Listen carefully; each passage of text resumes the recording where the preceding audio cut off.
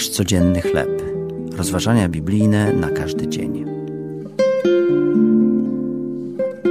Czysty zysk. Tekst autorstwa Karen Huang. Na podstawie Ewangelii Świętego Mateusza, rozdział 13, wersety od 44 do 46. Mój przyjaciel Ruel uczestniczył w spotkaniu absolwentów, które odbyło się w domu jego byłego kolegi z klasy. Jego piękna rezydencja położona na wybrzeżu mogła pomieścić 200 uczestników i sprawiła, że Ruel poczuł się mały.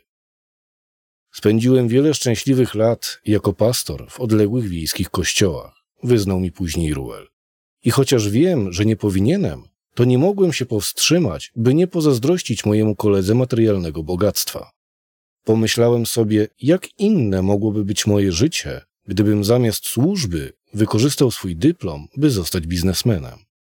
Później jednak uzmysłowiłem sobie, że nie mam czego zazdrościć, kontynuował Ruel z uśmiechem. Zainwestowałem swoje życie w służbie Bogu, a jej rezultaty będą trwały przez całą wieczność. Zawsze będę pamiętała jego spokojny wyraz twarzy, gdy wypowiadał te słowa.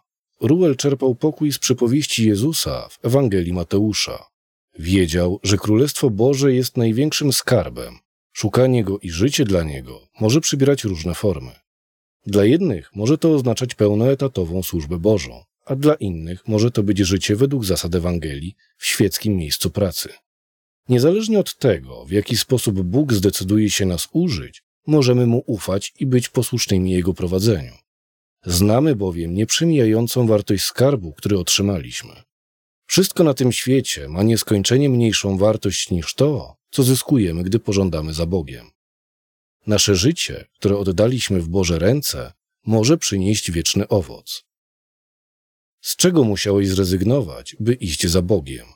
Czy przytoczony fragment z Ewangelii Mateusza jest dla Ciebie zachętą?